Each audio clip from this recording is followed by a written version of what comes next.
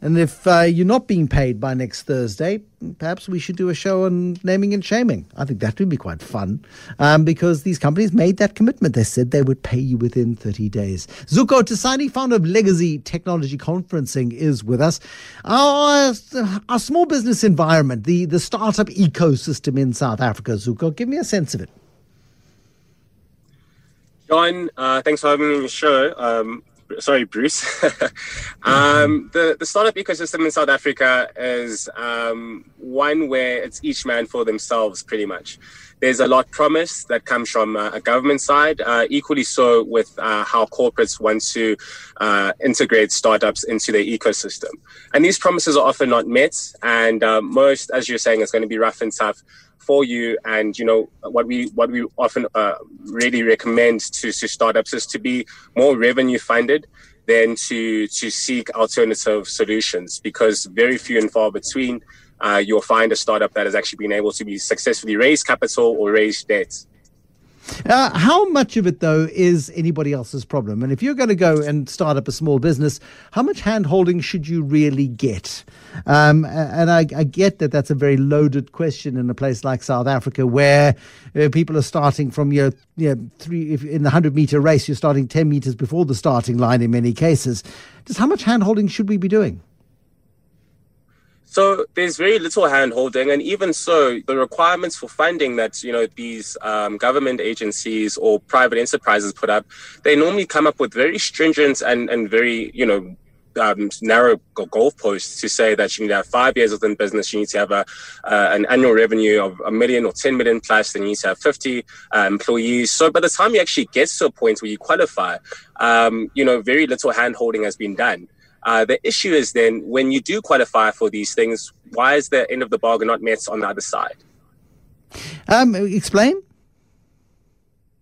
So, example being, there could be an offer from, I'm not sure if I should be name dropping, IDC, where they're saying they're looking for female industrialists. And female industrialists needs to have 1, 2, 3, 4 capability before they can receive funding from the IDC. So, female A goes off and she works her butt off to make sure that she's got R1 million in revenue. She's got 5 years company running. All her financials are set and done, and everything is set up to actually be compliant and eligible for the funding. But once a person becomes eligible, you realize that the other side of the deal is not met. So the funding really comes through once person has climbed and jumped over all the hurdles. So that's what I'm saying about the other side really not coming to the party.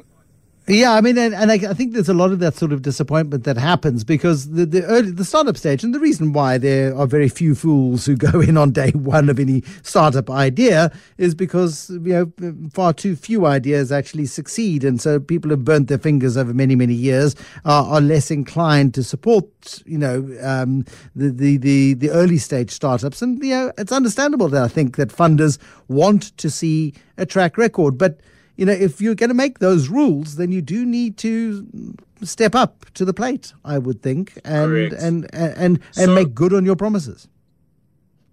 100%. So, Bruce, we as Legacy, we had a conference last year, spoken by with Lebisi Jonas, Dr. Judy Dlamini Ngasana, Mr. Sandy Lezungu, and we all had them speak as organizations or head of their organizations, whether it's MTN or the SSME Fund, to really speak and articulate really what you really want from entrepreneurs. So we put them all in a room and we really said, this is what we're looking for from a compliance side of things, and we're looking that you need to meet these expectations. So we try to create those environments where people actually that need to be in the room having those discussions are being had. Once those conversations happen, unfortunately, John, sometimes we find that it is mainly a talk show.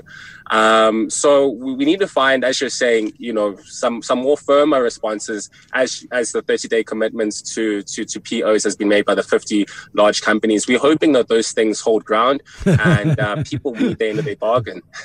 It's all well and good for the CEO of a large corporation to sign an agreement. I'm watching and waiting and to see whether or not this is in fact going to be honoured, because it does take time in the bureaucracy of large corporations to filter through. And it is a step in the right direction.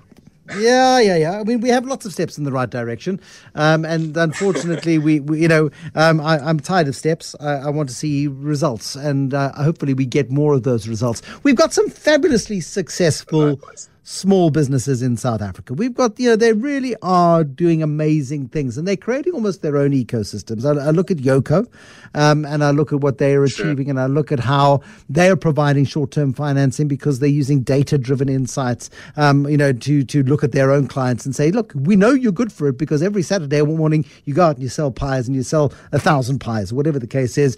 And so if I give you 20 grand on Friday, I know you'll pay me back on Monday morning. So boom, we're in.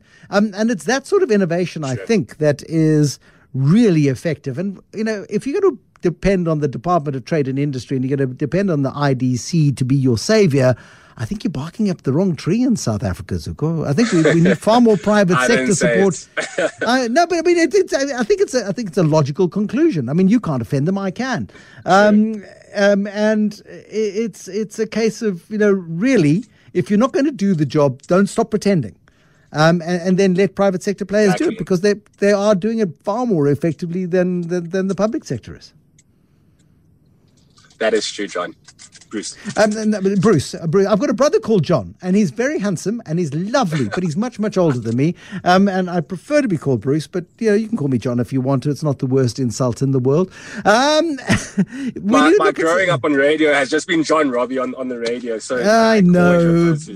I know, that's okay. It's okay. I'll start shouting in a minute and then I'll be like him. Black Coffee. Talk to me about Black Coffee and the number of businesses that he has seeded, because everybody I talk to mentions Black Coffee a little bit like, I don't know, Father Christmas, because he's invested in a number of quite successful startups. He seems to have a very good eye for this sort of thing. So similar to myself, Black Coffee believes that, we need to do it as the public to really raise our own capital, to really support each other.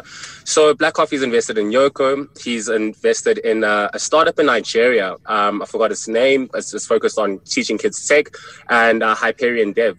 So he has his own little VC firm, so to speak. And within that, it's called Flight Mode, and they make their own small investments. I think a lot of it is done in cash, but also with the value of Black Coffee himself. I collaborated with Black Coffee on an initiative I did this year called Save a Business, where we raised R1 million in grant funding for small businesses across South Africa that, were promised a lot from a relief perspective from government. But we took the matter into our own hands, and we collaborated and we raised R1 million and we gave it out. So I think, Black Coffee is definitely a man where he says, I'm going to put my money where my mouth is, and I'm going to support initiatives that are local, that can actually grow and show hope of growing.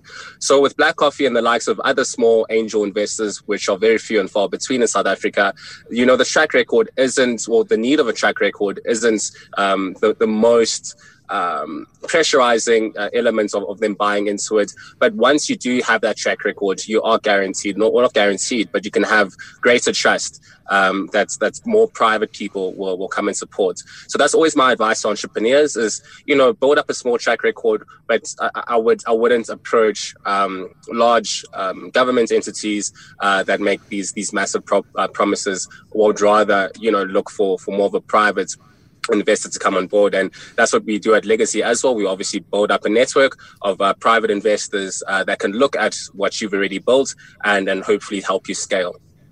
And this R1 million that you managed to raise in grant funding, how successful has that been in terms of impact? John, Bruce, I'm going to be very honest with you. What has happened is that obviously it's the middle of COVID, and everybody is just looking for just a little bit of relief to give to their staff, a little bit of relief to pay their overheads. So we gave out 20,000 Rand grants to 50 companies. And within that, you can, it's hardly anything to really keep going. But I think it was a step in the right direction to say no one else is helping. Let us get involved and actually, get our feet wet and actually do something about this. So when we raised that R1 million, we gave out 20,000 Rand grants, and I believe that it was a stone in the ocean. Yeah, look, I mean, the thing is, if you give guys a little bit of space to survive, they can make a plan. And hopefully people don't, waste the opportunity that you provided. Zuko Tisani, the founder of Legacy Technology Conferencing, and doing some work with some very well-known shapers in the world of small business.